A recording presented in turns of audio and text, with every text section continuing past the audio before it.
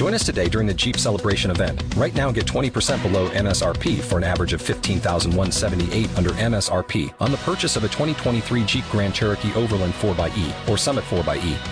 Not compatible with lease offers or with any other consumer incentive offers. $15,178 average based on 20% below average MSRP from all 2023 Grand Cherokee Overland 4xE and Summit 4xE models in dealer stock. Residency restrictions apply. Take retail delivery from dealer stock by 4/1. Jeep is a registered trademark.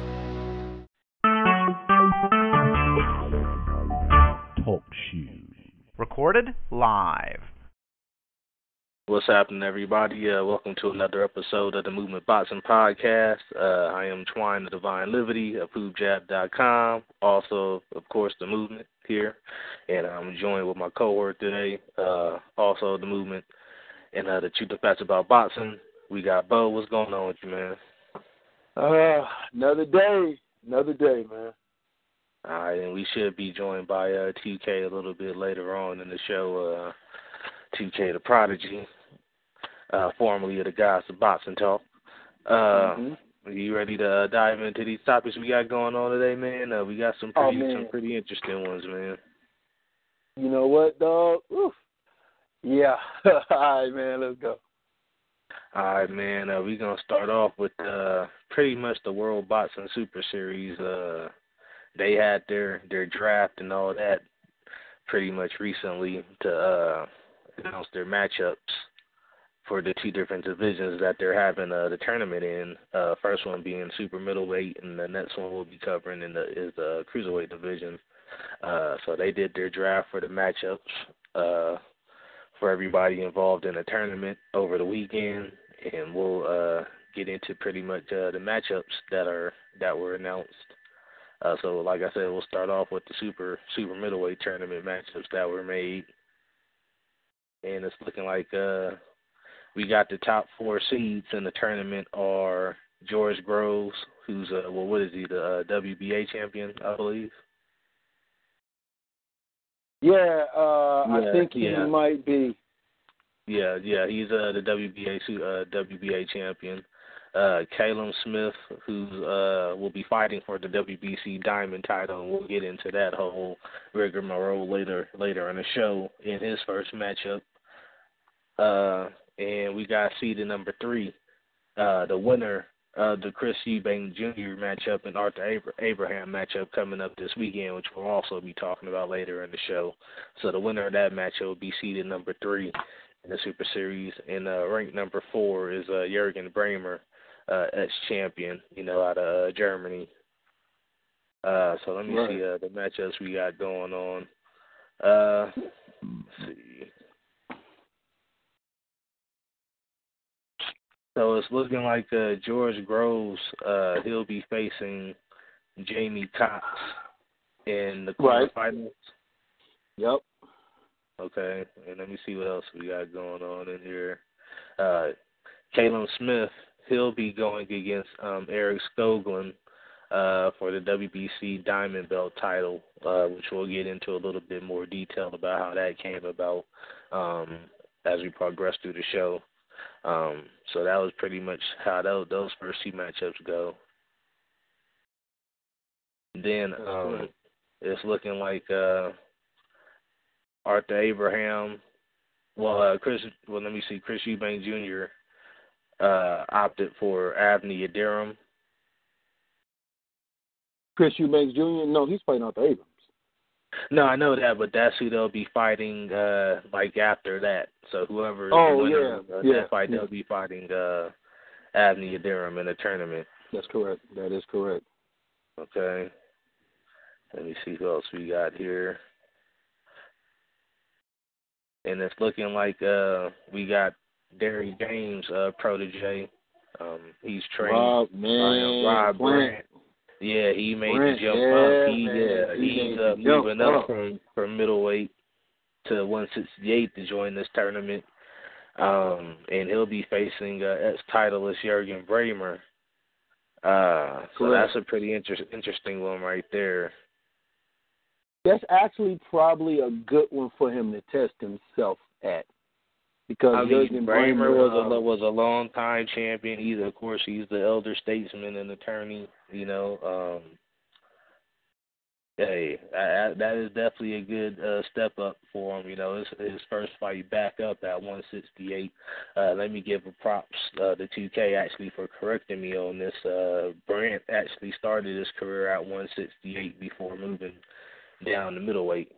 So that was something I wasn't aware of. I thought he fought his whole career at 160. So. Props to TK for clearing that one up. So he'll be moving back up to 168, which is apparently it's a weight that he's comfortable at. Of course, he's trained by Derrick James, and he'll be facing Jürgen Brähmer. Let me go ahead and get I guess we'll start off with George Groves' fight initially. He'll be fighting, let me see once again. He said he'll be fighting Jamie Cox. How do you feel about that matchup initially in the quarterfinals? It's a fight that Groves should win. Jamie Groves has experience. He has the championship pedigree because he's been in a lot of championship fights as well as finally winning his first championship. Jamie Cox is, he had 23 fights, 13 knockouts. I don't see him opposing no dangerous threat to him. Still sort of green in the aspect of, and I know nowadays you have 20-some-odd fights. People like to say you're not green, but what I mean by green is if you look at his level of competition, he hasn't faced anybody like Groves. So he's still sort of green out there in the UK circuit. So this is a fight that Groves should win because Groves has the experience. But Jamie does have youth on his side. Jamie does have, he has those youthful legs and that youthful energy. And as we've seen as of late, it seems like, these youthful guys get in the ring with some of these older, battle-tested one veterans, and they've been able to, come out on top. So, and he definitely has youth on his eyes. He definitely has good, decent boxing ability.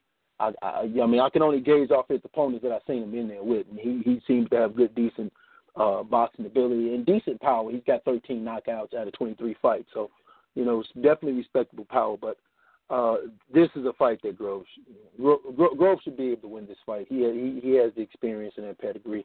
That should be enough to carry him to probably a unanimous decision victory. All right, and it's looking like in this matchup we'll have Caleb Smith taking on Eric Skoglund for the WBC Diamond Belt, which was it's a whole big story behind it as far as how that came about. So I'll get into it now, I guess. Caleb Smith, of course, was scheduled to fight Anthony Dirrell for the WBC title. Prior, and there's some issues that came up to where, I guess, from what we're hearing, Anthony Dirrell wanted to change the venue to Flint, Michigan, to try and do something to support, the crisis out there, of course, and pretty much Eddie Hearn wasn't having that, for the most part, and so the WBC presented Caleb Smith with the opportunity to get this WBC Diamond Belt because of that haggle and negotiations. So the winner of that fight between him and Skoglund will be the WBC Diamond Belt holder. And I guess they did that to make it more, put more prestige on the tournament and add another belt at stake. Pretty interesting move by the WBC. Also by Caleb Smith been doing this. Let me get your thoughts on that, Bo-In, on this fight with Skoglund. All right, well, you're giving the let me make a correction. Jamie Cox is actually 1 year older than Groves, but because I said he had youth on his side, he's actually 1 year older than Groves. So let me correct that. You're giving the WBC too much credit. WBC is full of shit on this one. Look, I understand Caleb Smith and them didn't want to fight in Detroit because they had already agreed to the venue when Al Heyman and them won the purse bid. They had already agreed to the venue, okay? And then, of course, Anthony Dirrell wanted to change that. So I don't have a problem with them saying, listen, we already agreed to a venue, and then you changed the venue. My problem is that Eddie Hearns did say that, okay, listen, we're not going to fight in Flint, okay, but we're not going to enter the tournament either. And I remember the article where Caleb Smith wasn't going to enter the tournament because Anthony Dirrell didn't enter the tournament. And in that same article, they did express the concerns with him trying to change the venue. My issue with this is the WBC should have stepped in, which they didn't, and instead of trying to be a mediator where all points are happy by saying, well, we'll give you a diamond belt. What the fuck does a diamond belt mean? What the fuck is that? You know? So we'll give you this WBC diamond belt to not hurt your feelings, instead of saying, well, you guys got to try to work this shit out and, you know, come to some type of fucking agreement. You don't want to go to Flint, fine, but you guys should work this out and come to some type of agreement. And they didn't. So they handed him a diamond belt, and, you know, he entered this tournament. Now, props to him for entering the tournament. And what they should have probably did was put this fight on in the tournament. They should have said, well, listen, if you want to fight in Detroit, then this is what we'll do. We'll make the fight in Detroit, but this fight got to be part of this tournament. See what I'm saying? I mean, exactly. Like, they should have mandated that. Right. Yeah. See, my thing was there was no options that would use it. WBC just, okay, we're gonna appease you, motherfuckers. Like, what the fuck? You know, it ain't even that. It's another money grab by the WBC because they get more sanctioning fees out of these fights. So, you know, like I said, of course, because if Caleb keeps winning, you keep getting sanction fees. Yeah, or whoever's winning throughout the tournament. You know, that title's going to be at stake every fight, you know, throughout the tournament. Every fight. Right. And so you got to think there's still another WBC belt at stake, which we'll get into later when we get into that topic. So, like I said, the WBC, they put the money grab out there to sanction the fees for the... Yeah, they showing their ass. Yeah. But but I like this fight with Caleb. You think it's them handing it to him, basically? Hang on, what now? Do you think it's them basically handing him a title? Most definitely. Well, I think he already was a champion. He was a silver. I think he was WBC silver. Right, he was the silver, right. Yeah. So, this is just a situation where they just, you know, like I say, if you got to look at what the diamond belt really don't have no specific type of meaning. And that's the thing that kind of irks me. It's like, what the fuck is the meaning of the diamond belt? For what?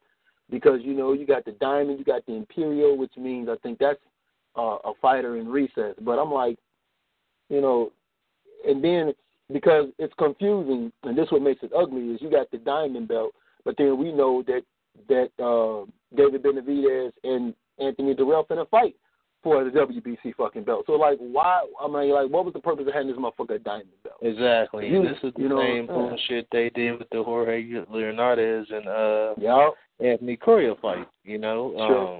Sure did. Don't throw in the WBC diamond belt in there. You know, that's the same exact thing they did.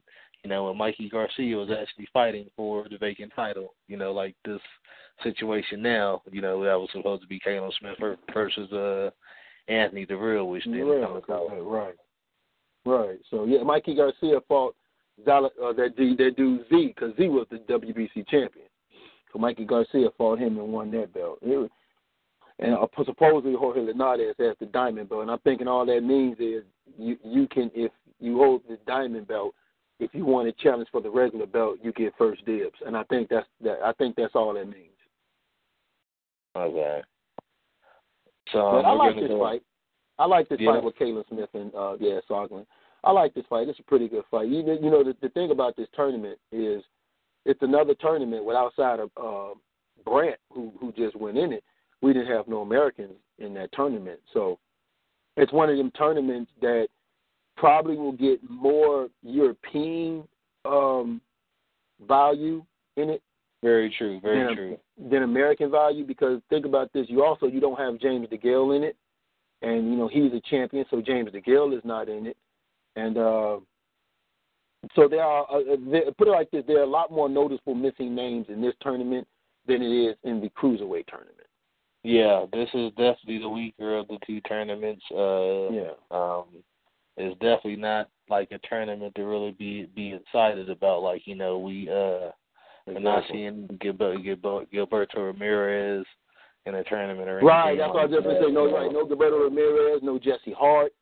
You know, I mean, there were a lot of other middleweights that you could have put in there other than some of these dudes I'm looking at. Yeah, exactly. Even putting the real Uskadegi rematch in here would have been there. You go. You know, it would have got it some American exposure at least. You know, I agree with that. is definitely lacking as far as in star power. Maybe in Europe, there's a lot of star power, but as far as excitement. Matter of fact, think about this: Jürgen Bremer actually came down in weight to be in this tournament. Jürgen Bremer held the portion of the title 175, so he's coming down in weight. That's what I'm saying. Like this, I'm glad it's a tournament because it keeps a lot of these guys busy. But this is I'm with you. The Dirrell should have entered this tournament because they don't fight a lot. This would have kept them busy, and it would have, at least at some shape, form, or fashion, added more credibility to it. Because when you look at these names, man, Jürgen Bremer, and I'm not knocking Rob Brandt, but he's not a big household name. When you look at these names, Jürgen Bremer, Yildirim, Adina Yildirim, Skuglig. You got Colin Smith and Groves, but outside of that, who knows the rest of these guys, man? Very true. And so it's looking like the winner of this weekend's Christopher Eubank Jr. and Arthur Abraham matchup will be seeded number 3, and they chose to go with, I believe, what was his name, Avni Yidam? Yes. As that would be the opponent. So that would be their opponent for that fight. Not much known about him. I haven't necessarily seen him fight. So I mean, like I was saying, a lot of guys we don't know about. But there's a couple of titles at stake here. You got the IBO title in there with Christopher Eubank Jr. If whoever wins that one out of him and Abraham. You got, of course, the WBC Diamond Belt in there, and then you got George Groves, who's, of course, a WBA titleist. So, I mean, there's some belts at stake here.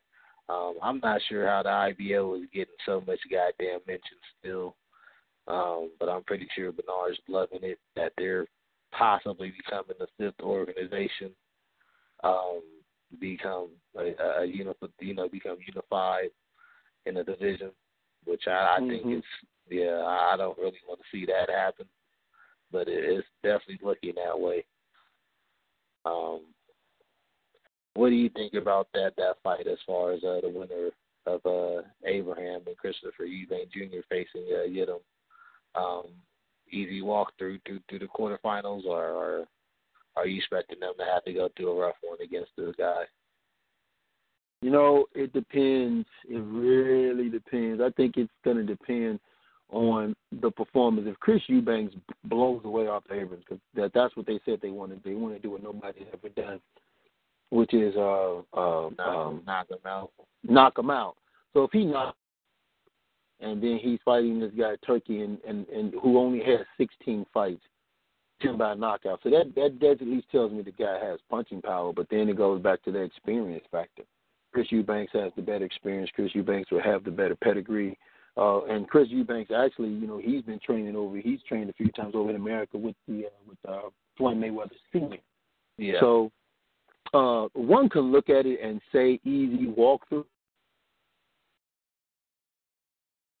I would have to put it up there as an easy walkthrough.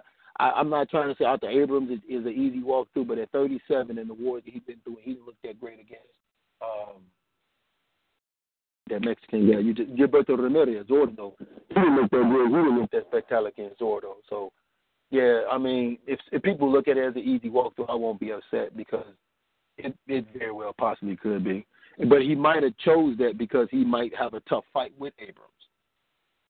I mean, he's been in there against some formidable guys, Marky Antonio Paraban, very rugged guy. He's been in there against him. He's been in there against ex-champion Glencoe Johnson, Aaron, this Avni Yildirim guy. So he's been in there against a couple of tough guys, some formidable guys. But I mean, formidable guys as far as. Well, you know what? For a guy with 16 fights, you would expect him to have those names on his resume. So I'll give him that. Yeah. So I mean, it might be a nice fight for Christopher Eubank or whoever the winner is. I mean, I would expect Arthur Abraham to be able have the experience to beat this guy. But, Abraham is on the decline as well, So, like I said, this guy might give either one of them a stiff test in there. I think you're being a little bit more optimistic than me. Yes, you think so? I mean, I'm not. I've never been that high on Christopher Eubank Jr. personally. Well, I'm not that either. high on him. So that's why I'm like, I don't think he could bust grapes either. Like, as far as him expecting to knock Abraham out, he ain't got the power to do it. Like, I don't see him having that kind of power unless, he was losing power, cutting weight to make 160, which I don't know, Yeah, his power, like, I'm with you as far as him having power going up is what I would, he's having power going up is what I would question. What, too, and let's keep in mind. He didn't necessarily have it at 160, so going up to 168, I wouldn't expect it either. Now, I will say this about your boy, Avina. I will say this. The guy who you just named, Marco Antonio Pereira, he went to Mexico to fight that guy.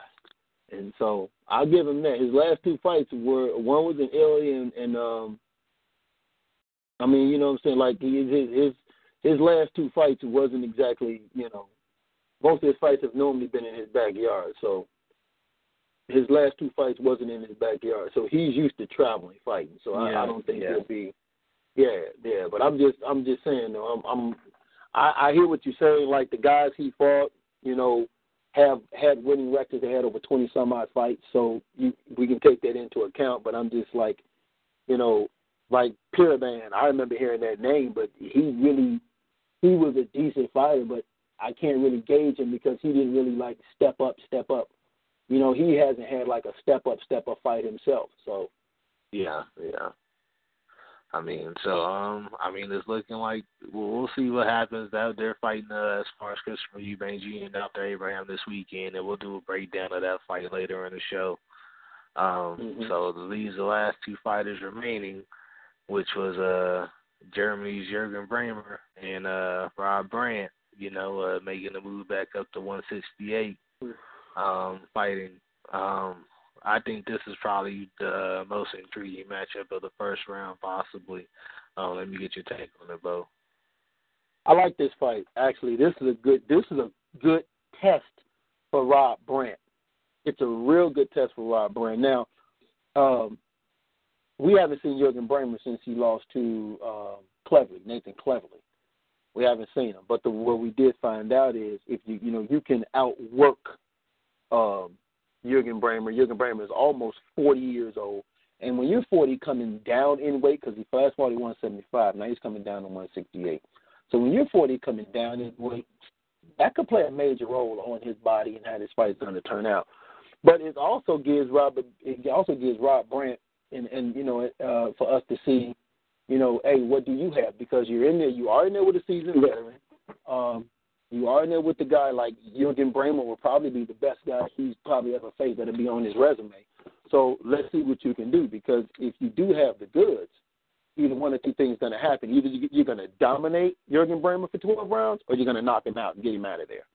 Which either or is the statement you want to make going into this tournament, because you don't want to seem like you struggled against a guy coming off of a loss where he got outworked and they're almost 40. Because if that happens, then everybody's gonna be looking at you at food.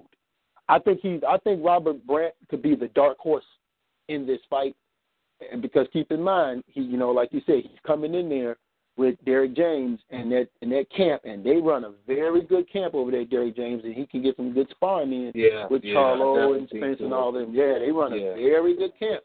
So, I like this move by him. Like 2K said, he fought at 68 before. And since we don't know what's going on with Endom and Murata, and that's because he really is in line for that, but since we don't know what's going on with that, he's like, listen, I don't want to be stagnant, I don't want to be sitting still. So, he jumped in this tournament, and hey, man, props to him. Yeah, and winning this tournament definitely probably would give him a whole lot bigger name and a whole lot more credibility, being able to win multiple titles and throughout one tournament. So, it's definitely probably something that would be more beneficial. It's a weight that he seems to be comfortable with. I'm actually picking him to possibly win. I think he could actually win this whole tournament, man. I'm not picking against a Derrick James fighter right now. That man is tough. I mean, he's building stallions out there, man. I was surprised about the jump up, actually. But, once I heard 2K told me he fought at 168 prior, to move him down to 160, I was like, okay, I'm not too shabby or too, not too shocked anymore about the decision as I was initially. He did fight as an amateur at 172 as well, so he's a guy that cuts weight. So, he has a lot of power at 160. Wondering how it will be at 168, actually. You have any other thoughts about who's your favorite going into this tournament, man? I mean, you got to look at George Groves because of his experience factor and the guys he's been in there against. Who's your favorite in this tournament right now? Honestly, man, it's hard to pick a favorite because any one of these fights, I can see upset, and that's really the truth. I could see Cox probably coming out on top of Groves. I could see Smith should be okay. I see Banks should be okay. Grant should be able to beat Bramer, but once you get past that, then you go with they fight each other. So it's kind of hard, man. It's one of them things you just have to see it how it plays out tournament by tournament. But if I had to pick a person right now, I'd have to go with Groves, but my dark horse would be Brand. Yeah, and of course we have another up-and-comer in Caleb Smith who, a lot of people think he's the big thing, Yes. At 168. So, I mean, we'll be – this is definitely going to be an interesting tournament. It just doesn't have the star power that I think are the elite names that, of course, there are at, that enter at Cruiserweight.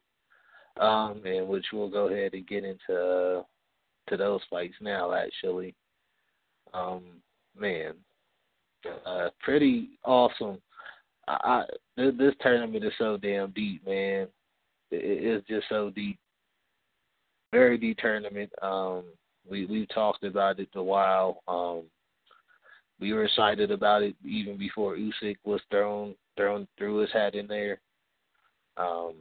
We thought it should have been talked about then. Now that he's in there, it wasn't talked about at first, but now we're seeing a lot more, a little bit more news about it. But let me get your thoughts about this initially, man. What fight is this? I'm sorry. Okay, I guess we'll talk about the first fight. Let me see. Yeah, we're about to talk about the Cruiserweight. Yeah, you got Marco versus Usyk. Yeah, so we'll go ahead and chop it up about that one. I haven't seen the seedings, actually. That's what I was actually looking for. Let me see. Yeah, it's Marco Huck versus who? Usyk. Versus Usyk. Marcus Breedis is facing Mike Perez. Then you have Dorticos facing Dimitri. Dorticos facing that guy Dimitri Kudashev, and then you have Chris Wright, and then you have Garcia fighting that guy who's actually his mandatory, if I'm not mistaken. That guy Christoph Velarchuk. Yes. So you have that. That's the fights right there. All right, so I guess we'll do Usyk and Huck is a very interesting fight. Let me get your thoughts on it, man. Usyk didn't necessarily impress people in his last fight, even though he came through with the KO, with the late knockout in the fight. Let me get your thoughts on this one, man. He's facing the agent Marco Huck, who was the one-time, long-time king at Cruiserweight. That's right. Now he's the new guy, and then now you got Usyk, who's the new young gun, who You know, everybody's saying he's the guy. You know what I'm saying? He's untouchable at 190, man. So let me get your thoughts on this. You got the vet against the youngin.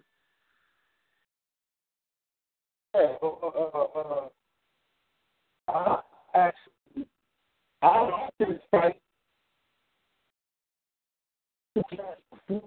He didn't look like the Usyk. He didn't look like the Usyk that we saw win the title. You know what I'm saying? So I like against Glowacki. Yeah, I like this fight. He didn't look like he didn't look like the Usyk that won the title against Glowacki. So I kind of like this fight, but at the same time, I also think that Usyk might have fought like that because that was nervous energy. He was trying to make a statement. And, he was trying to let everybody know, you know how it is. Like when a guy leaves the train and gets a new train, he's trying to make a. Yeah. So,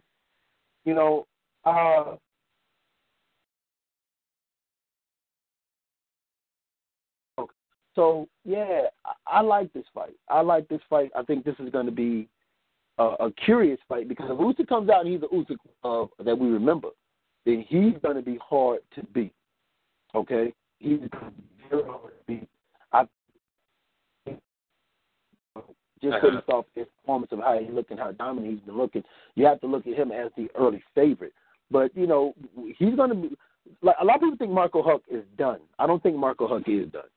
But a lot of people are looking at Marco Huck might be done. No, I don't think Marco Huck is done. And we're going to find out right away. But it's an interesting fight only because of how Usyk looked in his last fight.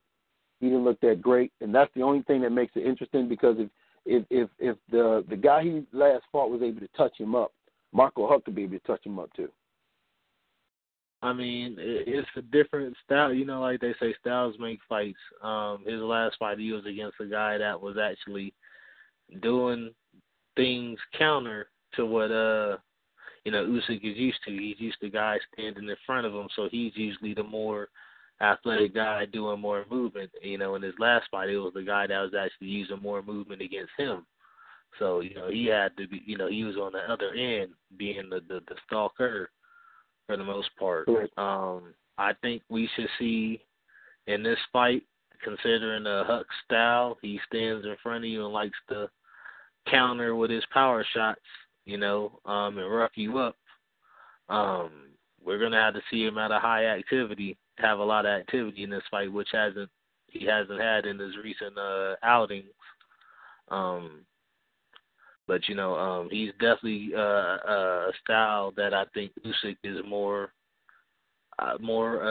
favorable with. And like I said, he's not with Uncle James Ali. Who's Bashir Ali, of course, who's of course, a big guy that's been on our show a couple times. Bo's real close with him, talks with him all the time as well. He was actually a former trainer at Usyk, so I mean, he's not would necessarily have in the same camp. So I'm not sure what we're going to necessarily see stylistically from Usyk, look moving forward. I mean, he was using a lot of movement in the angles before that we're used to seeing with like a Lomachenko, and he's now with Papachenko, Anatoly. So I don't know if he's going to employ more of that style again because he didn't really do it in his most recent outing. Of course, and like I said, it was a style that was different. So I would expect him to go back to that in this fight, against a guy that's a little bit more stationary and is in front of you. I would expect Usyk to get a unanimous decision though and shine over Huck in this fight though. What about you, Bo? Yeah, I think I'm gonna go to KO, man. I think Usyk's gonna try to knock this guy out. Man, it's definitely possible. Definitely possible. I think he's gonna try to knock this guy out. It's definitely a plausible outcome, man. We have seen him put out before. Yeah. So it's definitely a plausible outcome. We've seen Usyk put up a string of knockouts recently in his last two fights, I believe. So we'll definitely be paying attention to this one. And let me see, we'll go into one of the other fights. I mean, I'm pretty interested in seeing Breedis against Mike Perez. That's a very interesting fight to see where Perez is at. You know, he's been inactive. He signed with Eddie Hearn, you know, and he was in the fight recently. I don't think he necessarily should have been in this tournament, man, because he hasn't been active enough. And, you know, especially not being at Cruiserweight prior, you know, I think that was his first fight back at Cruiser. Yes, it was. So, I mean, I don't think he should have been one of the names that was put in there, personally. I mean, I'm kind of opposed to his name being in this tournament that was that deep, because there's definitely another big name they could have put out there, personally. Let me go ahead and get your thoughts on this fight with him and the young Breedis. I do not see Mike Perez being successful in this fight. And everybody thinks I'm crazy, and they keep saying there's something about Mike Perez. Listen, Mike Perez has not been right since he hurt that big heavyweight in that one fight that he was last in. So he's in there with Breidis. We know that Breidis, not Brandon, Breidis, can punch. We do know one thing about Breidis is Breidis can punch. He has an extensive, he's 32 years old, 22-0. And, he's just one of those guys that we know that come, he fought Marco Huck. He fought Manuel Char. So, he has some good name on his resume. I just don't think Mike Perez upstairs mentally has enough to beat Breidis right now. I just don't think. I know everybody's saying he's in the best shape of his life. He's a dark horse. I don't see what everybody else sees. So I see Breidis winning this fight. I mean, when we first talked about this, when we talked about the tournament last week, before they did the draft and the matchups this past weekend, my pick was actually Breidis and Usyk being in the finals. So, I mean, that's how high I am on Breidis. I think he'll give Usyk probably the best fight out of anybody in this tournament. I know you're pretty high on Dorticos, but I think stylistically, I think Breidis. Oh, you think I'm high on Dorticos? You're not going to think so when you hear my analogy. All right, so I guess we're going to go into his fight next. We're going to talk about that one. Dorticos will be facing Dmitry Kudryashov of Russia. This is probably actually a pretty interesting fight. Dorticos, of course, undefeated, knockout artist. Kudryashov, same thing, knockout artist. He's only lost once in his career. Definitely an interesting fight. Let me get your thoughts on this one, though. You got some insight, with your dealings with those guys down in Miami. Let me get your thoughts on this one. All right. Well, this is a dangerous fight for Dorticos in the fact that, yes, we do know that the guy Dmitry lost, but his only loss came to Breidis. And we all know, and that.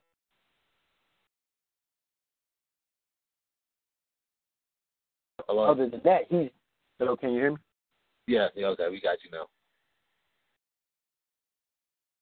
Is that he's 21-1. So all 21 of his fights ended with him knocking people out. All of them came back. He only had one loss, and that's to Breidis. So this is a guy that we know can hit and get people. That tells me he has good punching power. Now, this normally wouldn't be a big problem, but the problem with Dorticos, outside the fact he does have that long arm reach advantage, like 80 or 83-inch arm reach advantage. But the problem is, and 2K said it too, he sets and plants his feet when he punches. And when you're set planting your feet, that means someone else can pull back, and you're not in a position to get out of the way of a punch. He does end every punch. He goes to the body, but you can kind of catch Dorticos' rhythm. He 1-2, 1-2-3, 1-2-3-4, 1-2, 1-2-4, or 1-2-3. And if you can time his rhythm, you can kind of catch him a little bit because, again, he plants his feet, making himself a stationary target.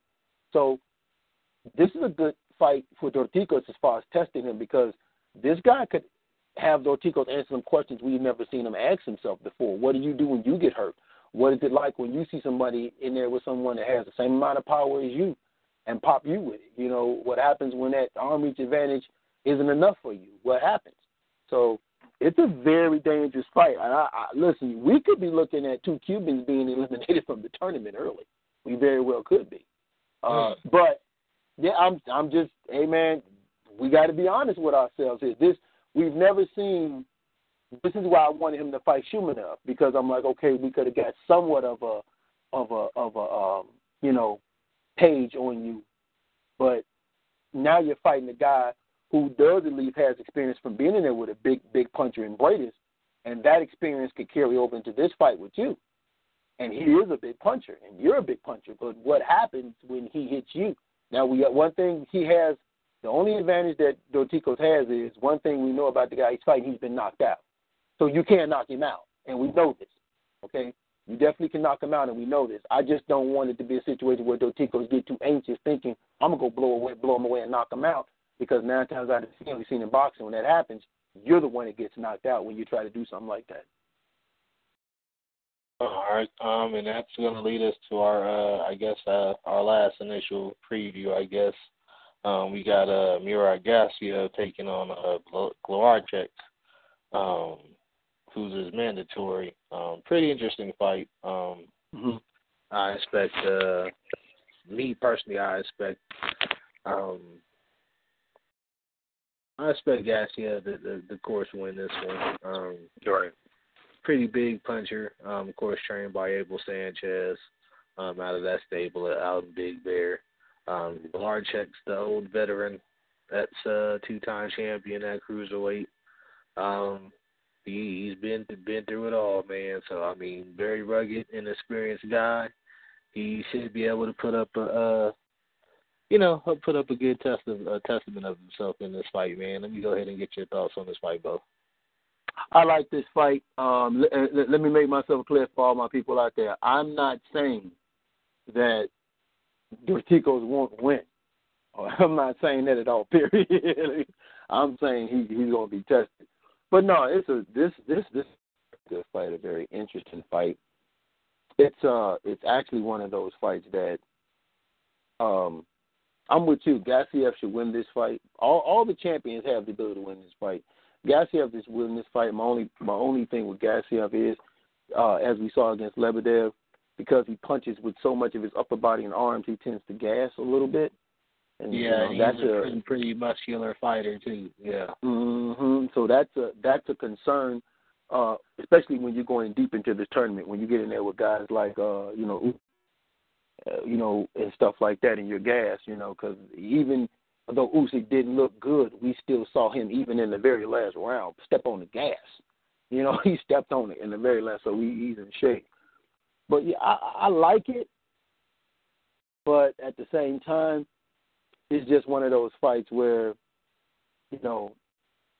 put it like this: each guy in the first round could take a fight. Each one of these guys is fighting somebody that has the potential to take something out of them going into the next round. Very true. Very true. Good point. Or even upset them. There's some very experienced guys in this field to go along with these young champions. So, I mean, it's going to be interesting to see how this tournament plays out. But, who's your early favorite and your dark horse in this one, Bo, in your in this tournament?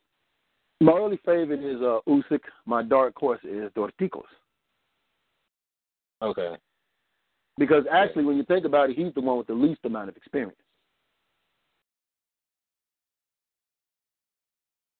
Yeah. On the big stage, yeah, very true. He's the one with the least amount of experience. So.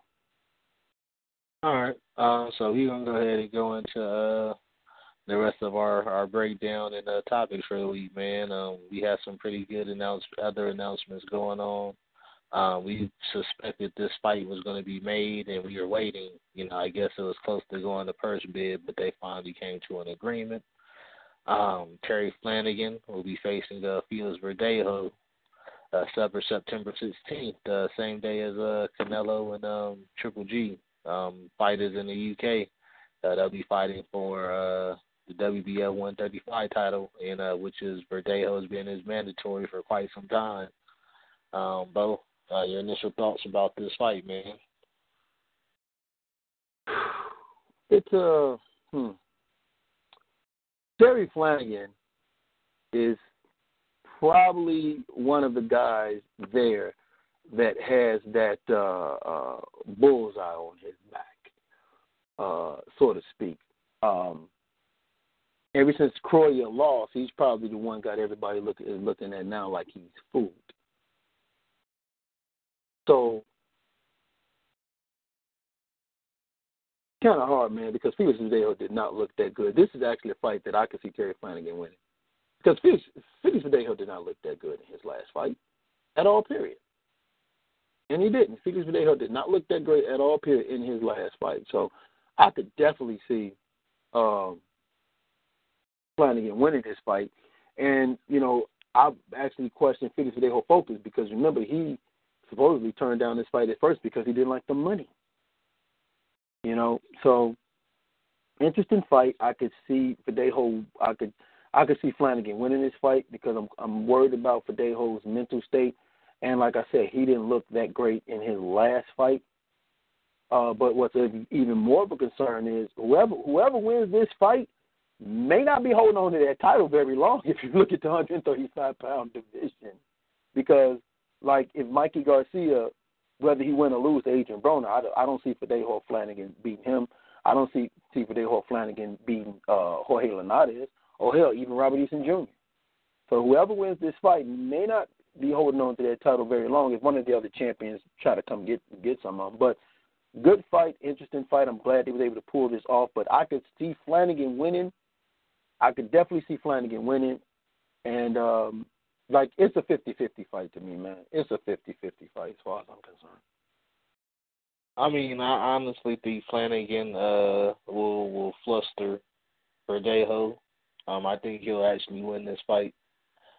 He showed me enough in his last outing to where I think he has enough to beat Verdejo, who hasn't really been impressive in his more recent outings. You know, his last impressive performance was probably against Ivan Bam Bam Nahara. You know, okay. And that was quite some time ago. You know, so I mean, Verdejo, we've been waiting for his breakout party, and, you know, he seemed to kind of regressed a little bit.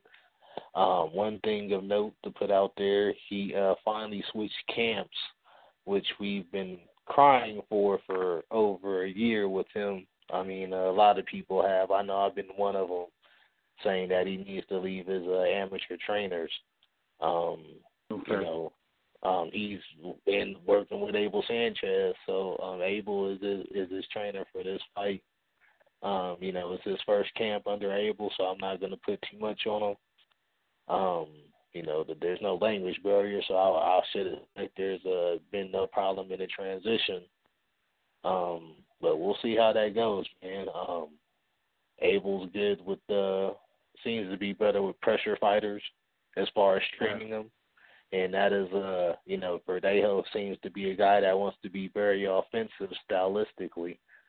So, I mean, it is going to be interesting to see what Verdejo does as far as Abel Sanchez does to maximize Verdejo's potential in there, especially in this fight against Flanagan, because he's definitely going to have to pressure Flanagan to win this one, because, you know, Flanagan's a pretty tall, rangy fighter as well. Not as tall as Easter, I think. He might be maybe an inch or two shorter. But pretty rangy guy nevertheless. So Verdejo is going to have to pressure him to actually to win this fight, you know. But, you know, I'm probably leaning closer to Bo now with 50-50. I'm thinking Abel might be able to implement some positive changes in Verdejo. I'm pretty optimistic on that one, though. So, you know, we'll see. Okay. All right. We'll go ahead and go to our next topic, which is one we've mentioned a couple times. We kind of tickled a little bit earlier. It's looking like Anthony Dirrell would be fighting David Benavidez. It's still in the works, so it's not official yet. But it's looking like for the vacant title that he was supposed to be fighting Caleb Smith for, super middleweight title, WBC. He'll now be fighting the next ranked opponent, which is David Benavidez, who, you know, he's been pretty impressive recently. You know, since his incident, you know, getting shot last year, he's put in some spectacular performances. Right. Bill, let me get your thoughts on this fight, man, initially, and everything that's going on with the WBC and their handling of the situation.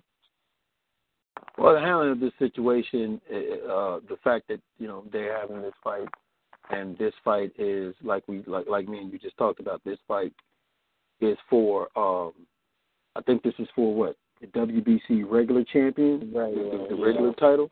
Yeah. So the handling of this was piss poor done. WBC. Right. So the handling of this was piss poor done.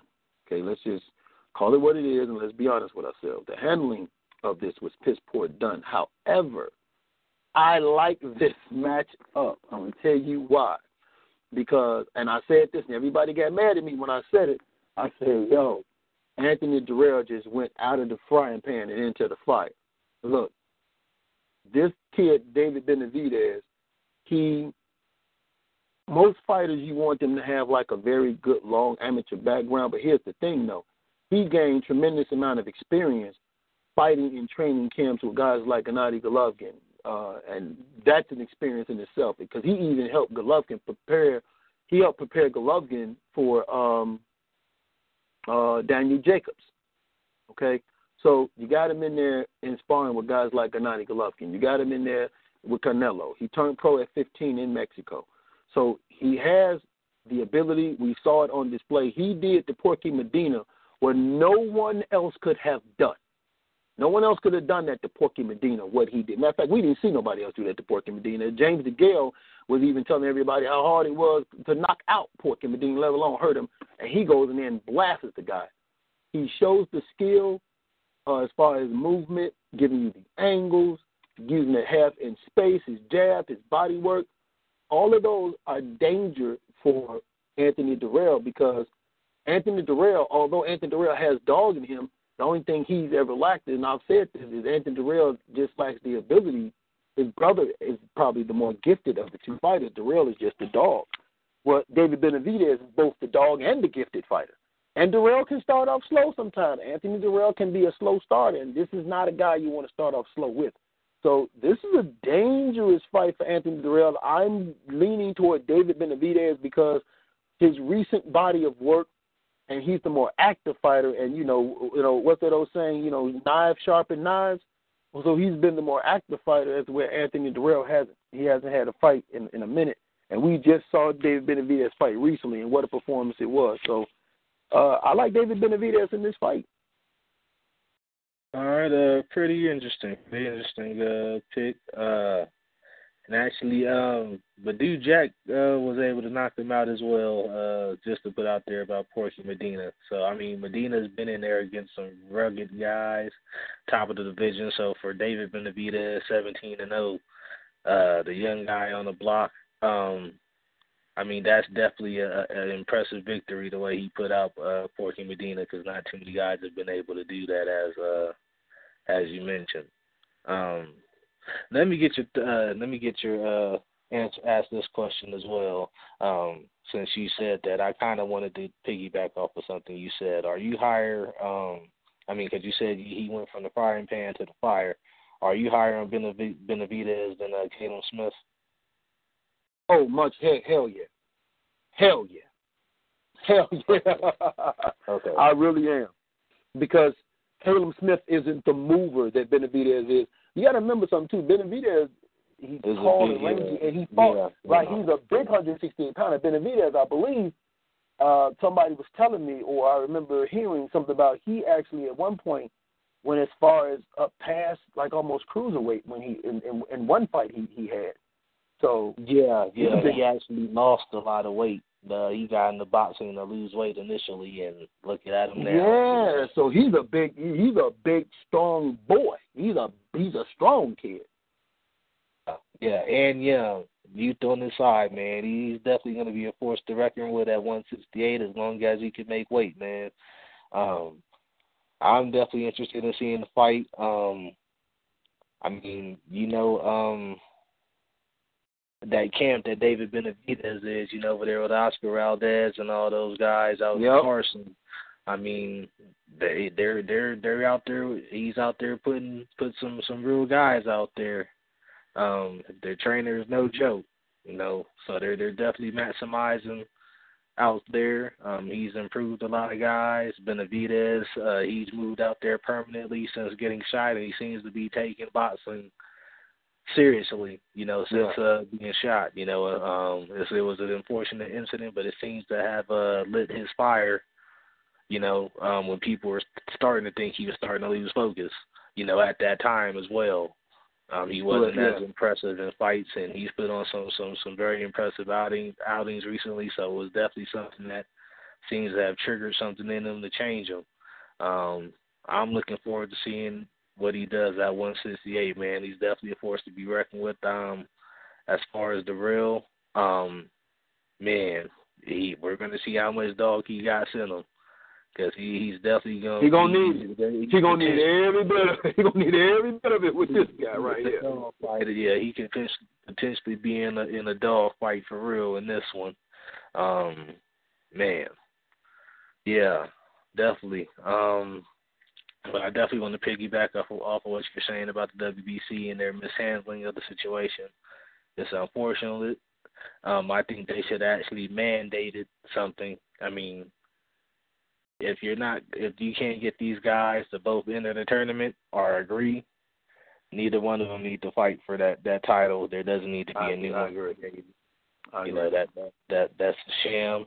And for us that pay attention, we know what it is. You guys trying to get more sanctioning fees ultimately.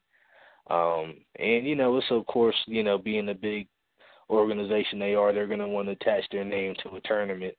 But, I don't think they had to go about it in this route, man. But they definitely could have handled this a whole lot better.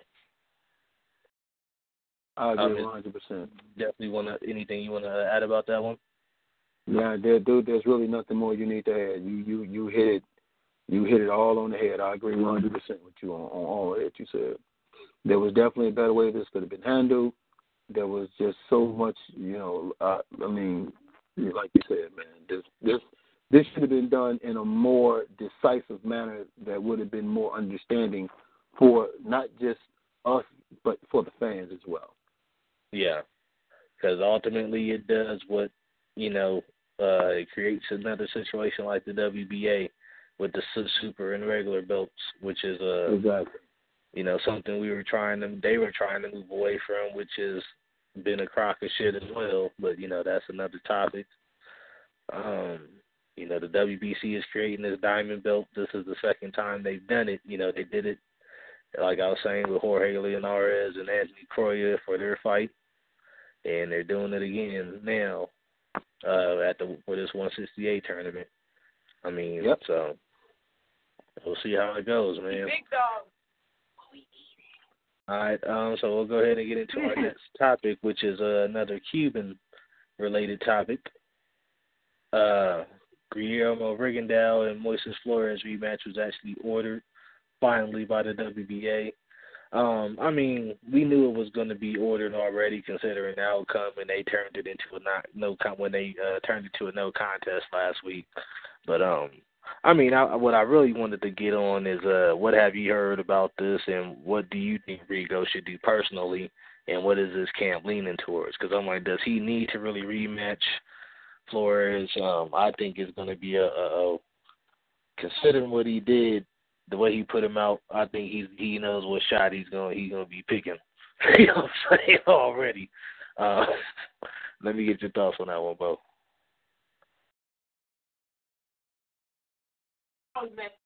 Hello, man. Say that again. This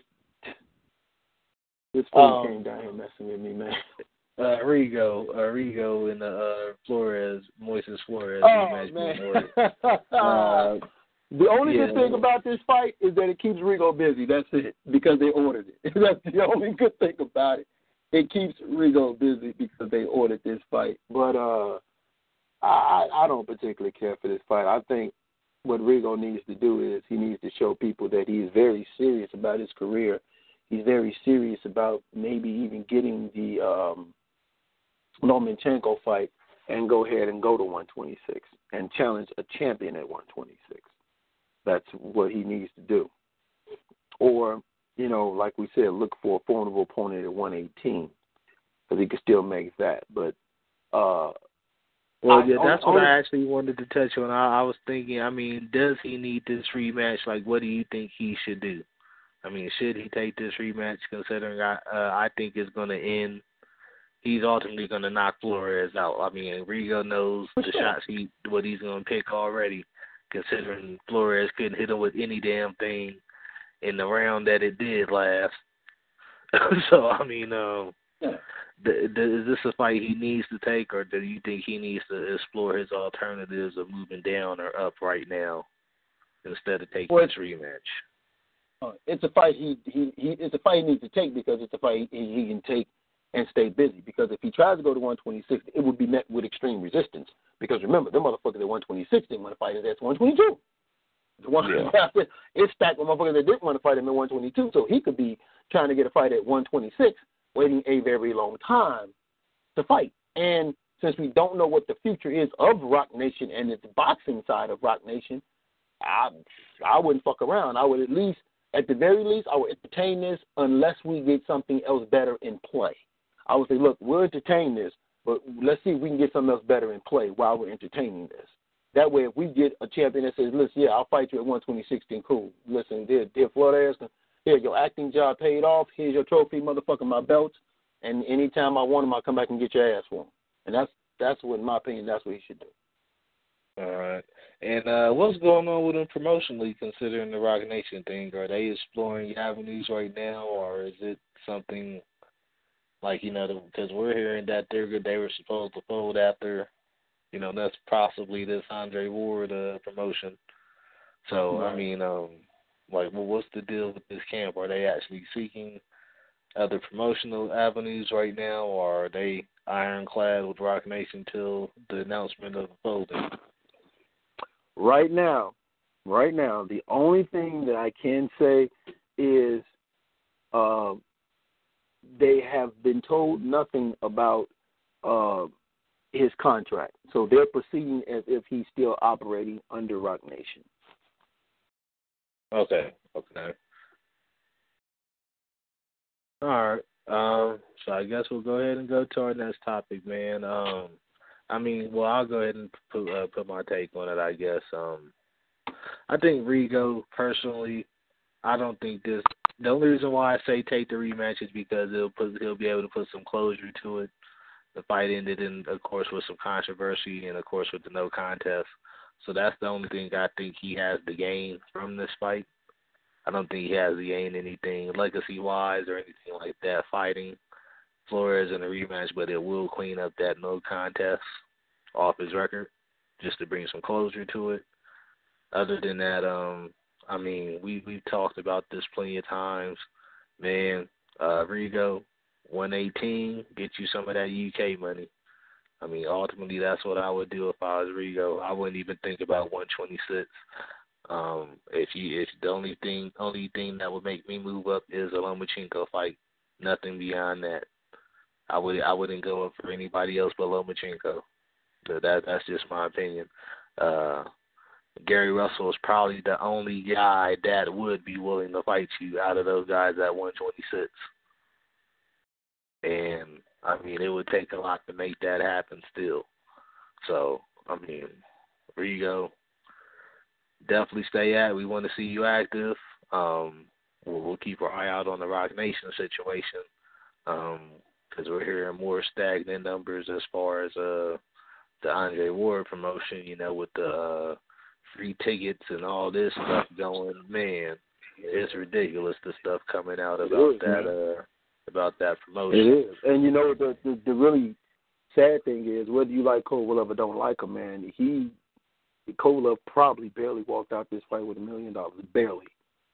Barely walked out this fight with $1 million. And that's pathetic. And that's sad. And yeah. You know, while everybody's up there. Chris was saying he might come out with that, but after those tickets, and we're hearing it's not actually closer to 92,000 pay-per-view buys, man, he might, I think he's pulling less than that.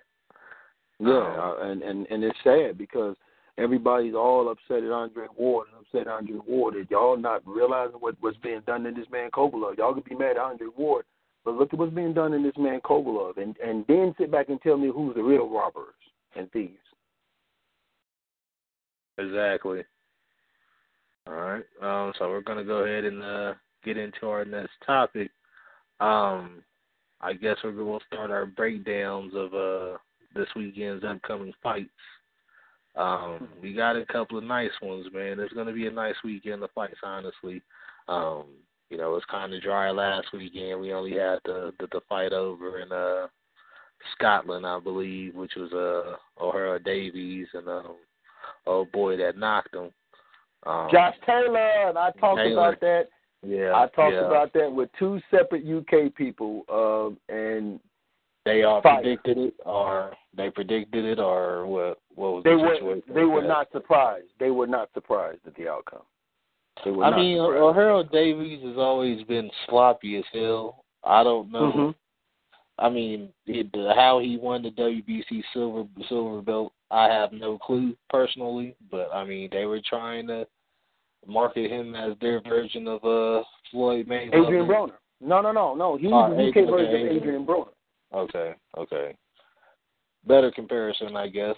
But that was pretty much what they were set to do, and you know he didn't have the skills technically to even do it, you know. But other than having power, you know, because he definitely did hit Taylor with some shots in that fight, you know. But Taylor better technique, you know, better fundamentals, skills pay the bills. Got him out of there.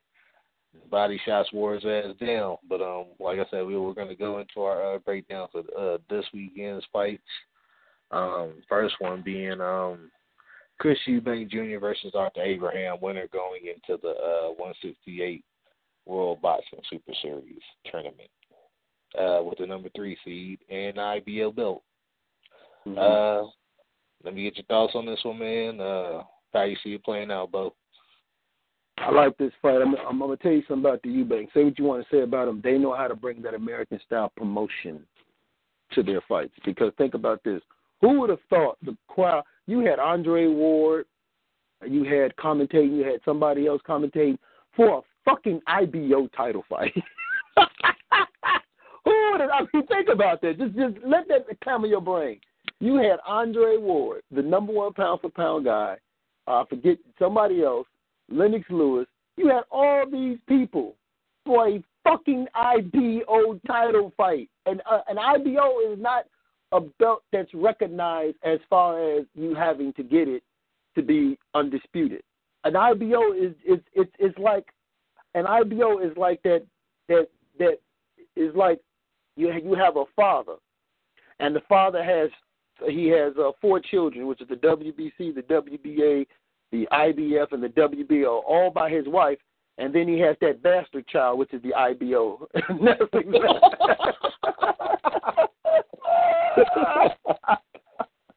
But I mean, when you think about it, that's kind of how that scenario is, right? Like, I'm definitely going to use this from now on. We're going to start calling that belt, calling it that bastard belt.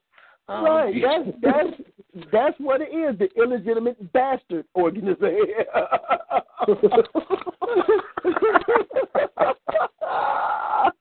But the Eubanks know how to promote an American style, and I think that's because his father has had experience with that. So it's a good fight for Chris Eubanks. You know, Chris Eubanks, he fought. You know, he's had some good fights. He fought Billy Joe Saunders, and I think Billy Joe Saunders is probably the only recognizable name that most of us would even recognize up until that time. And he really didn't do that bad. He just didn't do enough to win the fight, but he didn't do that bad. But Arthur Abrams, like I said, listen, Arthur Abrams isn't the same Arthur Abrams that he was during the Super 6 tournament. Like I said, he didn't look that great against Zordo. So Eubanks has the athleticism. He has the youthfulism. He has the speed. He has all the advantages, maybe except in power. And that's where it's going to come down to is the last thing that leaves you is power. Abrams can punch. The last thing you ever lose is power. We saw 40-year-old George Foreman knock out Michael Moore, knock him the fuck out. So the last thing you lose is power. So he's just going to have to be careful of that power. But he should not have a problem with Abrams. They talking about knocking him out. Too many times do I hear people say that. Then when you get in there and you get that woof and you feel that you throw your punch and you see that punch come back at you and you realize, listen, I don't got the guns to match this, then you know he's going to revert back to his boxing skills. So I definitely see Eubank Jr. winning this fight. But I mean, you know, Abrams has a puncher's chance, and sometimes having a puncher's chance against a fighter who has the tools and the skills to offset that is just not enough. Yeah, I definitely agree with the. We're gonna need to see old Arthur. I mean, that's all I can say. That's his only chance. We need to see old Arthur, rugged Arthur. I mean, he's gonna have the rough Eubanks up somehow, and he wasn't able to do it to Zurdo. I mean, because all the punches and the different angles, you know, Zurdo, of course, is technically sound and knows how to pivot out of his combinations, and it's not something you necessarily see, you know, from Mexican fighters that size, you know what I'm saying, 168. So he's definitely really technically sound with the moving.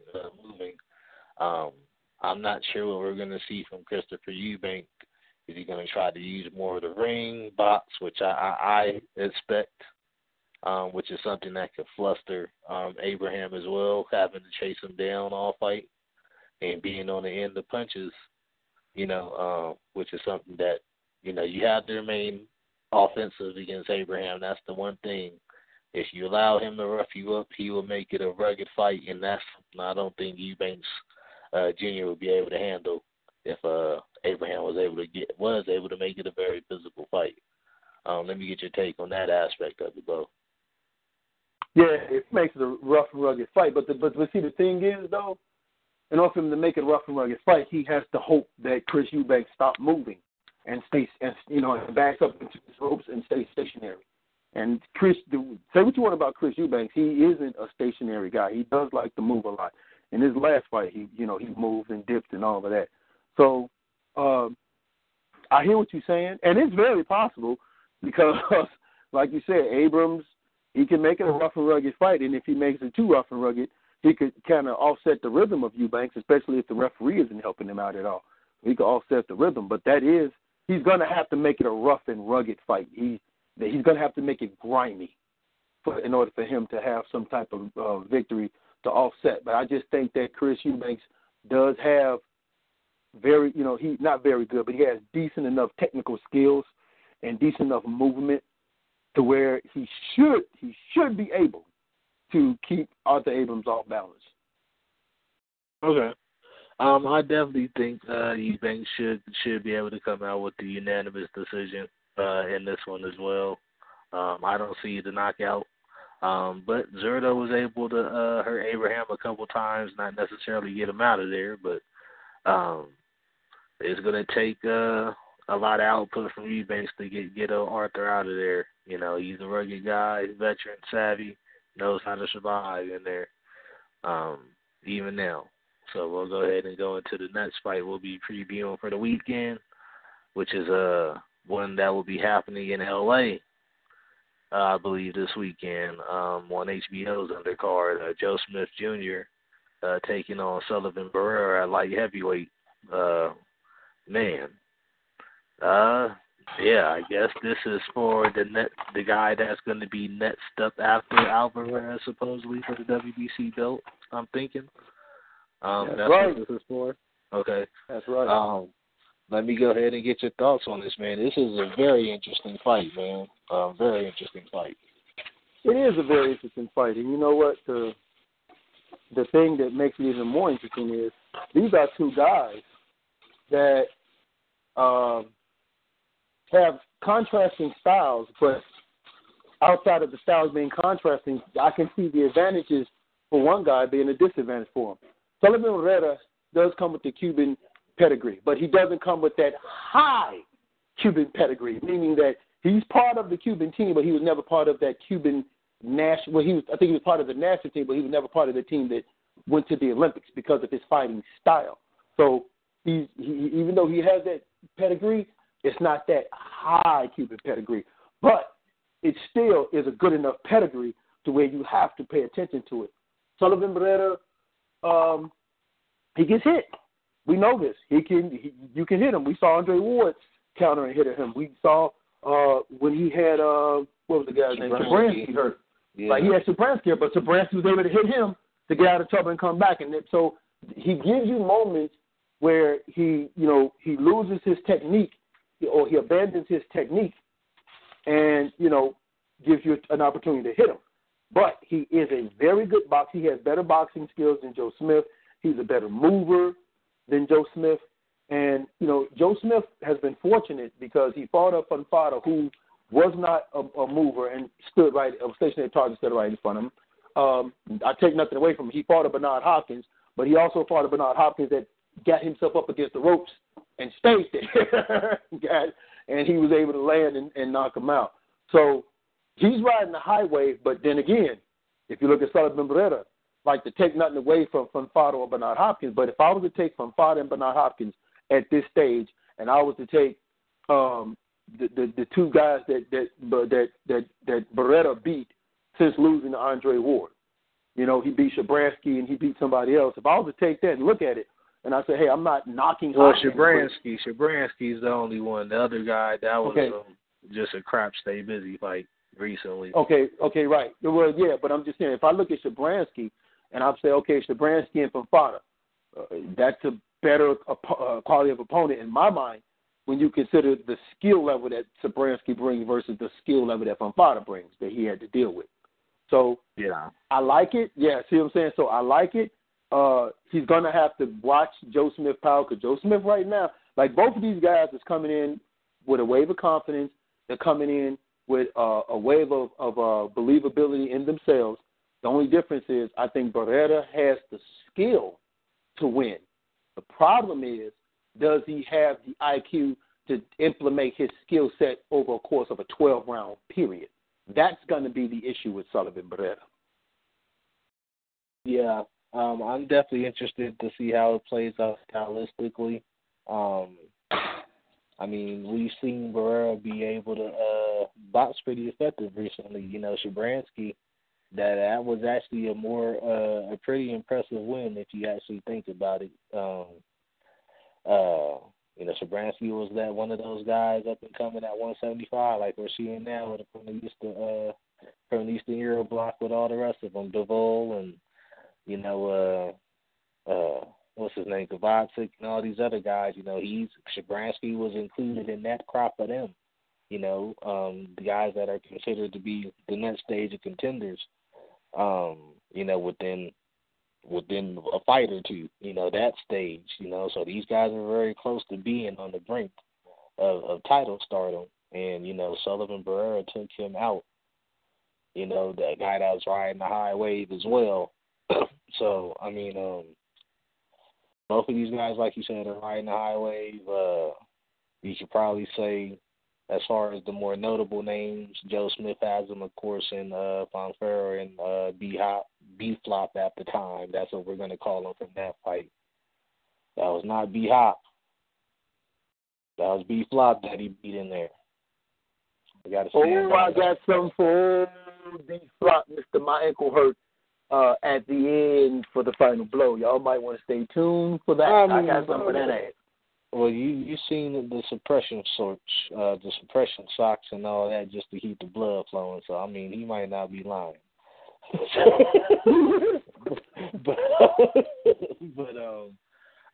I'm actually thinking. I think Barrera could actually pull the knockout in this one. We see Fanfare had Joe Smith hurt in their fight, and I think Barrera has the accuracy to where he could time Joe Smith. Well, I think he's going to kind of try and put more pressure, be more of a pressure fighter in this one. Our boy Diesel's actually been preparing with Joe Smith, been in his camp training with him. We should have tried and get him. We should have got him on the damn show. I don't know what I was thinking. He could actually broke it down for us as far as what they've been doing. They can't possibly, or what he's seeing from Joe. He's saying Joe's looking dangerous though, and not to count him out. But he has two young bulls.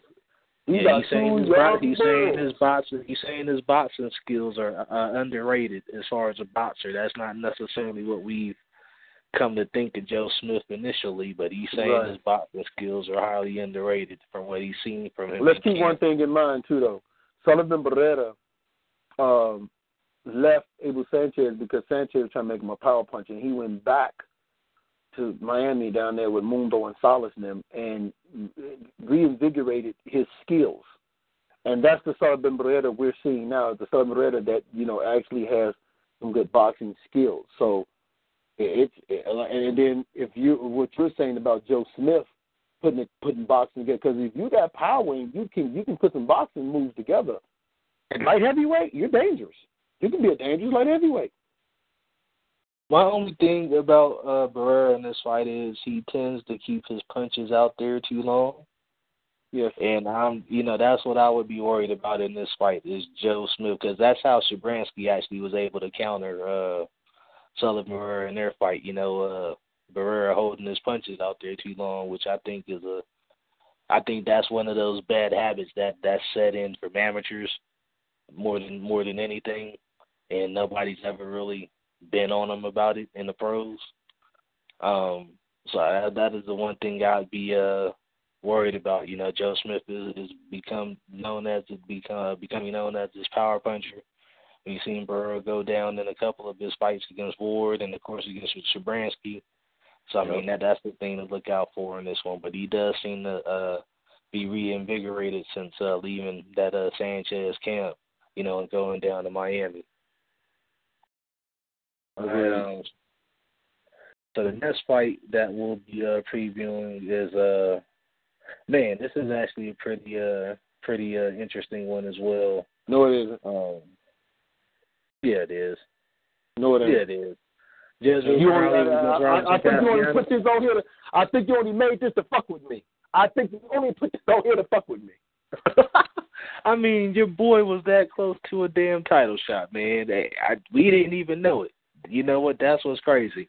Nobody suspected that he was that damn close to a title shot before he did what he did. But anyways, man, we got Jezreel Corrales making his debut with is this his debut or a second fight with Golden Boy? Who? Jezreel Corrales. I think this is his first fight because wasn't he with Top Rank? Yeah. Actually, this is his first one with Golden Boy because they set this up for your boy. So yeah, this is his first one with Golden Boy. He was signed recently after the Gamboa debacle. But Corrales will be defending his WBA junior lightweight title against Robinson Castellanos. He's moving up in weight for this fight. They fought at, or did, let me see, they did fight at 130 actually. So no, he's not. He moved up in weight to fight Yuriokas Gamboa in his last fight. So he'll be fighting, this is his second fight at 130 against Jezreel Corrales. Let me get your thoughts on this fight, man. It's actually pretty interesting stylistically. Don't let the records fool you, like we always say. The cherry don't always know he's a cherry. Castellanos has been in there against some dogs, and, don't let the record fool you with him. A Salido type of story. Go ahead, Bo. Let me get your thoughts on this fight and who you got taking it. Good fight, Corrales. All right. What you want me to talk long on a fight that I don't? Fuck this fight, man. Fuck this motherfucker. Are you that? Okay, man. you that mad at him about it? No, actually, you know what? This like you hit it right on the head. This is actually a good fight because when you look at it, Robinson Castellanos is an interesting story because he beat Rocky Juarez, and then he beats Rocky Juarez, but then loses to Oscar Escadón, and then beats then beats Unesco Gamboa. So it's like he's one of those dudes that for some reason, man, he'll beat like a higher, he beat Caballero. So he'll beat these like higher dudes, but then lose to these who the fucks. It's like, dog, what the hell? So it's interesting, but like you said, don't let the record fool you. Him being 24-12 don't mean that record is very deceiving because what people have to understand too, a lot of times guys will take fights on very short notice. Guys will take a fight like with a 2-week notice or a 1-week notice. So, but I actually like this fight only because what he did to Gamboa, I could see him doing this to Corrales because Corrales throws wide looping punches. He can come over the top with his right hand. Corrales is not exactly the most fundamentally sound guy either himself. Sometimes Corrales can get kind of wild in there, and we do know you can put him down. So it's a very interesting fight where you can actually see either one of these guys, winning this fight. Now Corrales has never been knocked out; he just has a loss. He has a decision loss, but I can definitely see where Castellanos can be effective. But at the same time, you have from an experience standpoint, I mean, I'd be, I can't pronounce that dude's name. Castellanos. Jezreel Corrales. Right. Corrales beat Usuyama. He beat him one time by knockout, then he beat him second time by decision. So he's riding a really high split decision too. So he's riding a high wave. I actually thought that maybe Usuyama won that fight, but he did start off kind of slow. But Corrales throws those looping punches. And we've seen that Castellano, if you throw a looping hook, he comes right over the top with a straight right hand, and he's relentless. Like, this dude is relentless, and he's on you. And that's kind of a weakness for Corrales. Not to where he loses, but I'm saying that's a weakness where when the guy's coming at him, he's not exactly an inside fighter. He needs space. So it's an interesting matchup.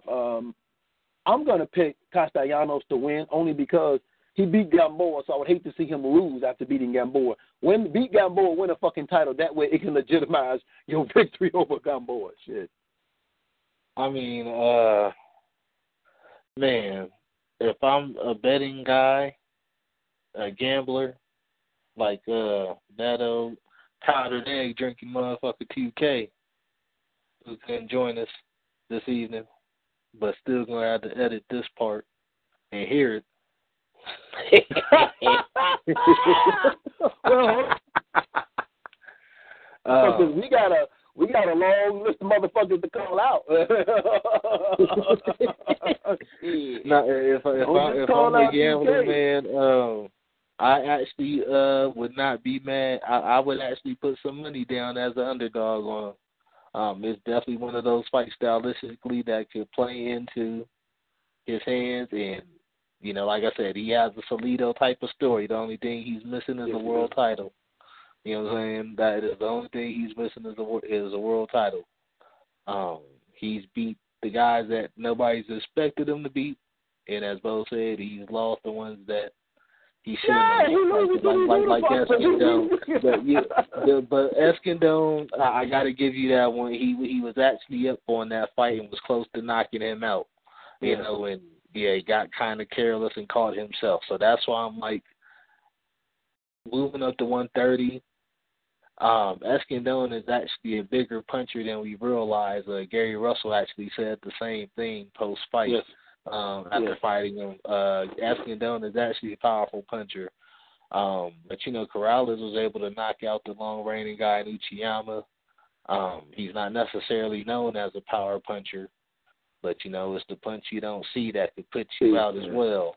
So that's one of my things is with those looping punches, I think Castellanos, in his high activity and keeping his hands down, he could get caught with one like that and knocked out, as he was against Escandón.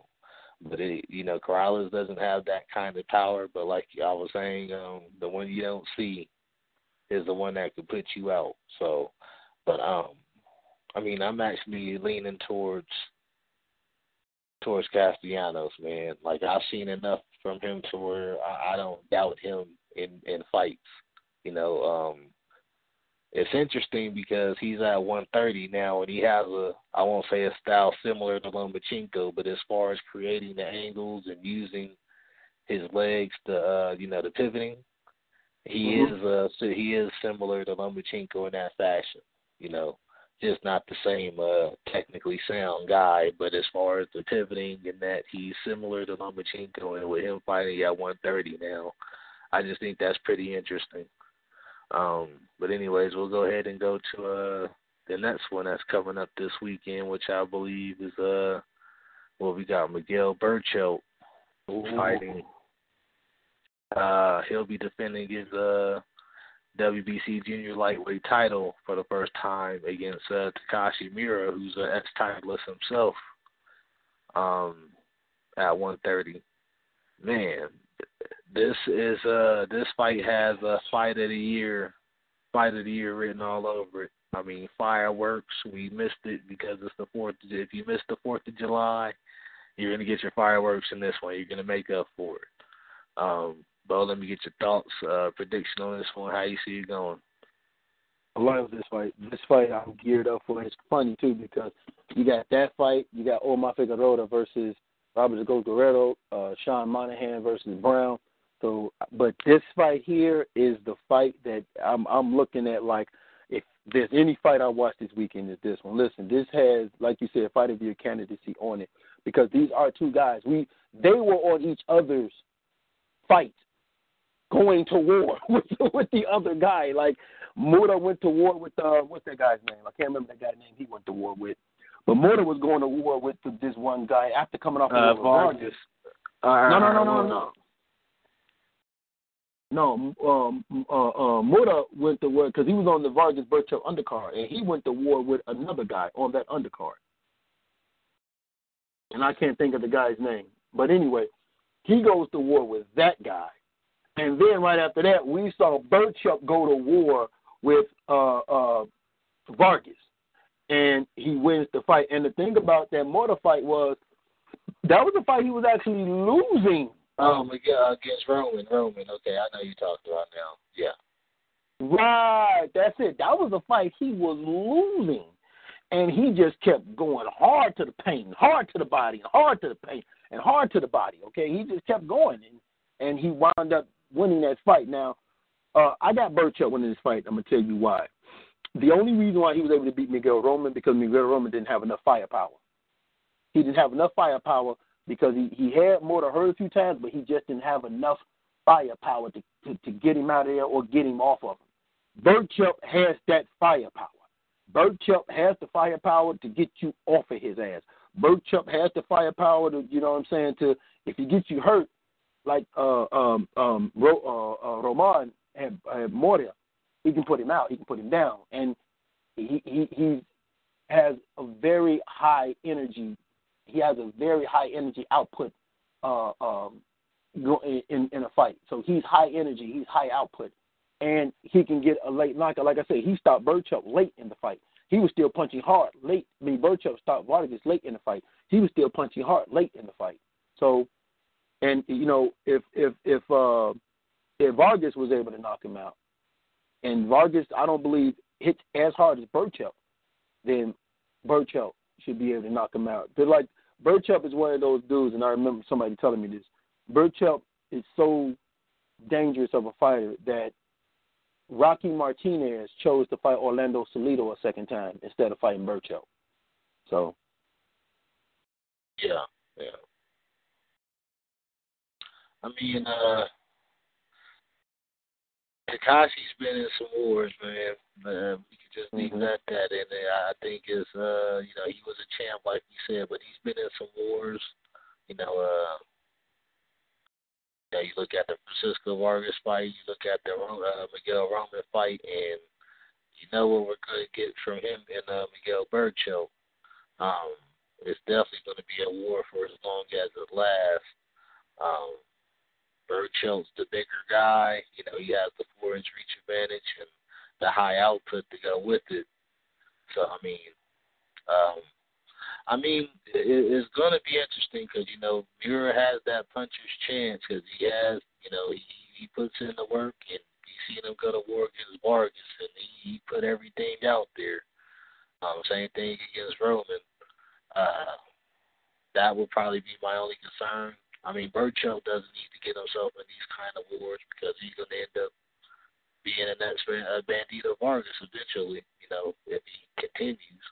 But, you know, like you said, the high output, I expect him to be able to stop Takashi Miura in this fight. That's my take. Yeah, I do expect him. But, you know, that's just to put that out there, you know, Berchelt does have a knockout loss. So like I said, it's always a puncher's chance. But if I'm definitely going with him being the one that's going to knock Miura out in this one. I think he's actually going to overwhelm Miura. Probably within 7. I see like 7th round knockout in this one for him. I just think the volume is going to get to him. But like I said, fight of the year candidate for as long as it lasts. Yeah, I agree. All right. So I guess that's it. As far as the fights we're breaking down for the weekend, that's the big conclusion one. That's a card that's going to be held on HBO this weekend, so check that out, y'all. And then the following week after that, I think we have no, that's not the Garcia Browner week. That's the week after. But you know, we still got some big cards coming up this summer, y'all. So just be paying attention. Only 7 months through the year in boxing, and it's been tremendous. Can we get a final blow from you on this one? Oh, you didn't do the U.O.E.N.O? Yeah, let me go ahead and do that one. Actually, I'll go ahead and drop the U.O.E.N.O, which is actually a pretty good one this week. For the big boxing historians out there like Scott Knipe. Shout out to him and RDB2 and of course championship rounds. But yeah, he's one of the historians that chop it up with us. But he'll like this one. On this day, Randolph Turpin upset Sugar Ray Robinson by decision to win a world middleweight title in London in a 15-round fight.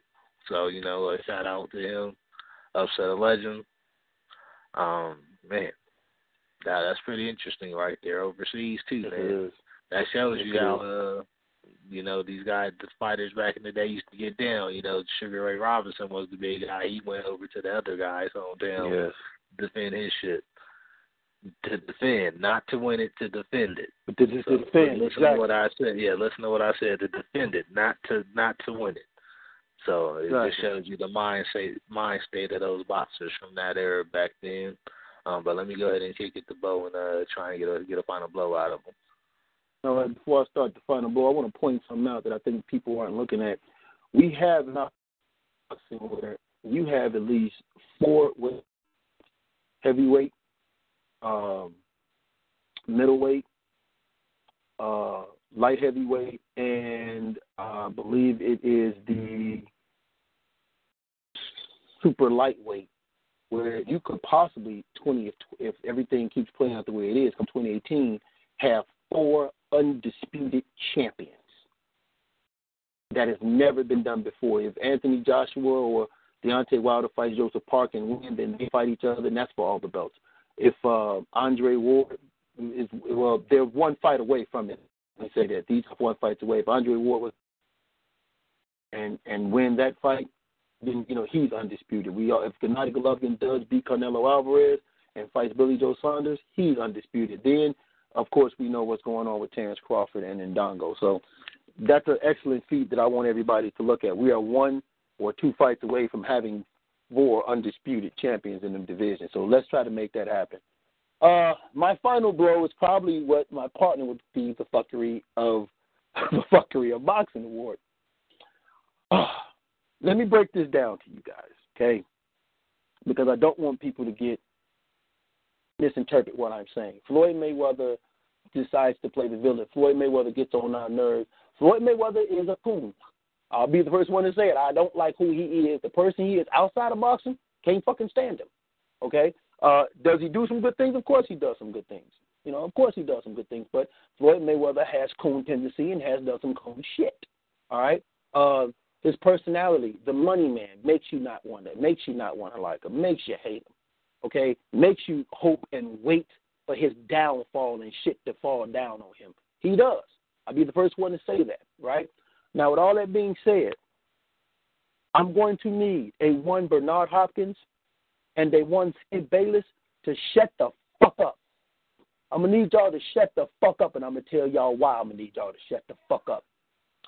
We all, there was a thing that come out, and this always happens whenever Floyd has a fight coming up, where some type of scandal or some type of shit come out about something he did. Now, recently we know Floyd Mayweather owed back taxes for 1 fucking year, which is 2015, right? The IRS is like, yo, man, you owe us back tax for 1 fucking year, 2015, okay? Floyd has the money, but what does Floyd do?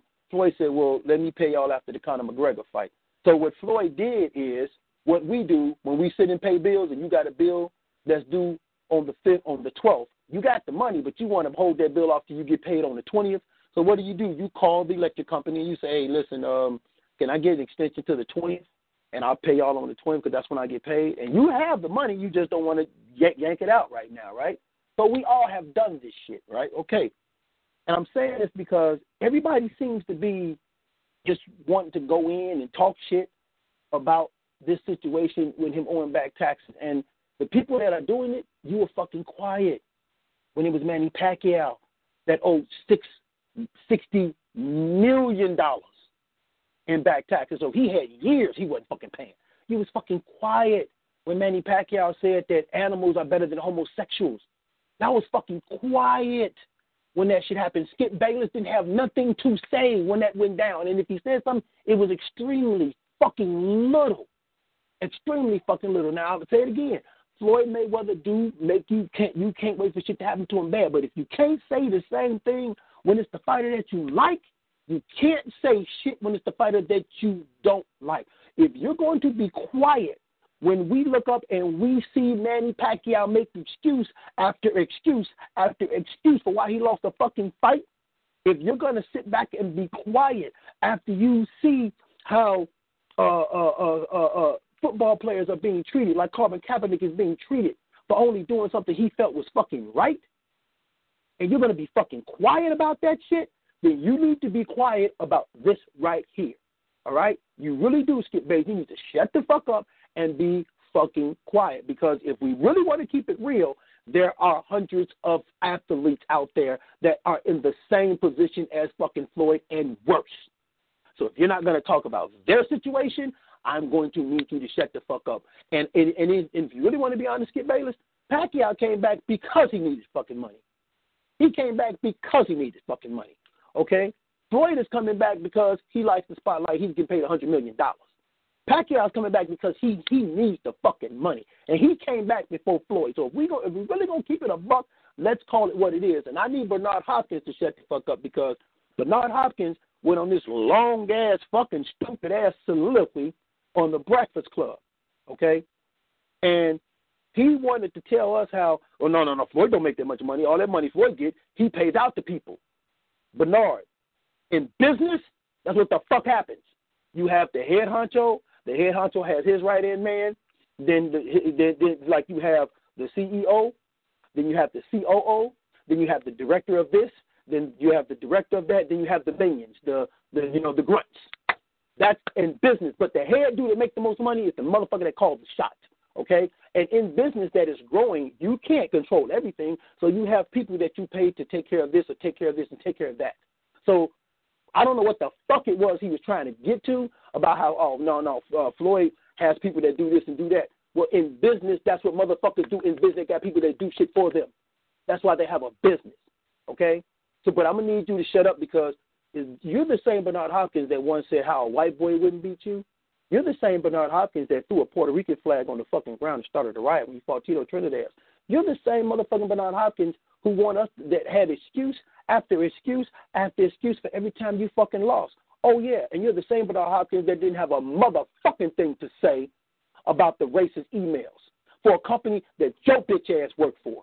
Okay? So I'm going to need you to be quiet, because since you cannot address your own shit, you shouldn't talk about nobody else's, because you made it appear for years you was the strong black man for everything fucking black. You was the strong motherfucking black dude that wanted everybody to understand how shit needed to be fair, because of you was being mistreated. But now that you're in a position of power, now that you're in a position of making money, you want to shit on the next motherfucker? You're doing to Floyd what Floyd did to Andre fucking Ward. And it fucking sucks that both of you motherfuckers are like that. So, Bernard, you need to shut the fuck up, because your house ain't that straight either, okay? And you're a businessman now. So in business, Bernard, can you honestly tell me that you know how much y'all pay for the papers y'all bring in? Bernard, can you honestly tell me that you know how much that y'all actually put down for every fucking venue y'all have fights in? Can you honestly tell me that? Or do you have people that you have go out and look at that shit? Yes, while you was talking at the Breakfast Club, I bet you had a motherfucker taking care of something for you. So please, Bernard, please, if you can't check your own house and your shit ain't right, you need to shut the fuck up, okay? Again, I know Floyd makes y'all mad. I know Floyd puts that shit up in y'all face and makes y'all can't wait for shit to happen. I know that. But when the time comes, when it's you or the fighter that you like that's in that same position, because here's the reality. One thing we know is Floyd got the money. We saw that in the letter. What did he say? Hey, yeah, okay, I got the money, but it's tied up in other things. And in business, when you're a business owner, you do have your money tied up in other things. You just can't liquidate them at the time because they're tied up in other things. Why? Because you're running a fucking business. And you know this, Bernard. And since you guys over there, Golden Boy, had the nerve to write letters trying to publicly trash PBC and ruin the lives of other fighters just like yourself, you can suck a syphilis, HIV, STD dick, motherfucker. I don't want to hear from you. Your shit ain't right either. So that's my final blow. If you're not ready to be fair, if you're not ready to get your own shit in order, don't talk about it. I didn't talk about it when it was Manny. I didn't talk about it when it was Floyd. You know why? Because we see this shit every fucking day on a daily basis with motherfuckers having a little bit of money issue. Why? Because they got too much going on. They can't control every part of it. Very true. Good point right there, man. Definitely a good way to end the show on that note. We go ahead and do all the handles for everybody since, they couldn't make it on tonight. You can catch, of course, 2K, the Prodigy of Boxing, on YouTube. That's his new channel, or Switch Up, Prodigy of Boxing. You can catch Big Cool on Facebook and YouTube with Colossal Boxing Talk. I believe he's also on Twitter, same thing. And I'll let you do the honors for you and Bernard, man. Go ahead, Bo. Yeah, you can catch me and my man Bernard. My man Bernard also does, he runs the Movement Instagram page, and he puts some skits up there. They're very funny. You guys should check them out. He also does something with Malachi, with him and Malachi versus everybody. But you can also catch him on the show with me, and Truth the Facts About Boxing, on the YouTube page. Subscribe. It's free, y'all. Damn. Also, Instagram. Catch him on Instagram, Truth_FactBox1, and Twitter, capital T for Truth, _capital F for FactBox1. Pound for Pound Boxing. Shout out to everybody out there. Pound for Pound Boxing. Boxing Beats and Rhyme. Rope-a-Dope. Of course, our boys right here at the Movement. Guard Your Grill. We Live, We Sleep Boxing. Everybody out there doing their thing. Ring IQ, Hands of Fire podcast. And an extra special big shout out to Derek James for getting his guy Robert into that 168-pound tournament. I think some big things is coming to them. And 2017 has been a great year so far with boxing. Let's not mar 2017 with the hatred and disdain that we have for other fighters. Let's enjoy these fights. Let's give these guys these credit. And, 2017, scale of 1 to 10, I give it an 8.5. Man, and just think, the stuff we got coming up, other than, we don't talk about the circus on this show. We've done a service to ourselves and not talking about it. We got the bigger show coming up after that, man, the Triple G and Canelo, ultimately the penultimate fight of the year, and that's only in September. So, we're going to have a couple more months of other big fights coming after that. So if that doesn't excite you, I mean, man, I'm thinking we could possibly see Sean Porter versus Danny Garcia this year. That's just me. This year for the WBC interim title, that would be some dope shit right there. I'm thinking we're close to seeing that being announced. But anyways, man, I'm trying to Divine Liberty. You can catch me on hoopjab.com. And, of course, on the Movement, Instagram, Twitter. Bernard does a good job of holding it down, though, so I've been letting him run wild and do his skits, man. Been pretty good reception, so big up to him.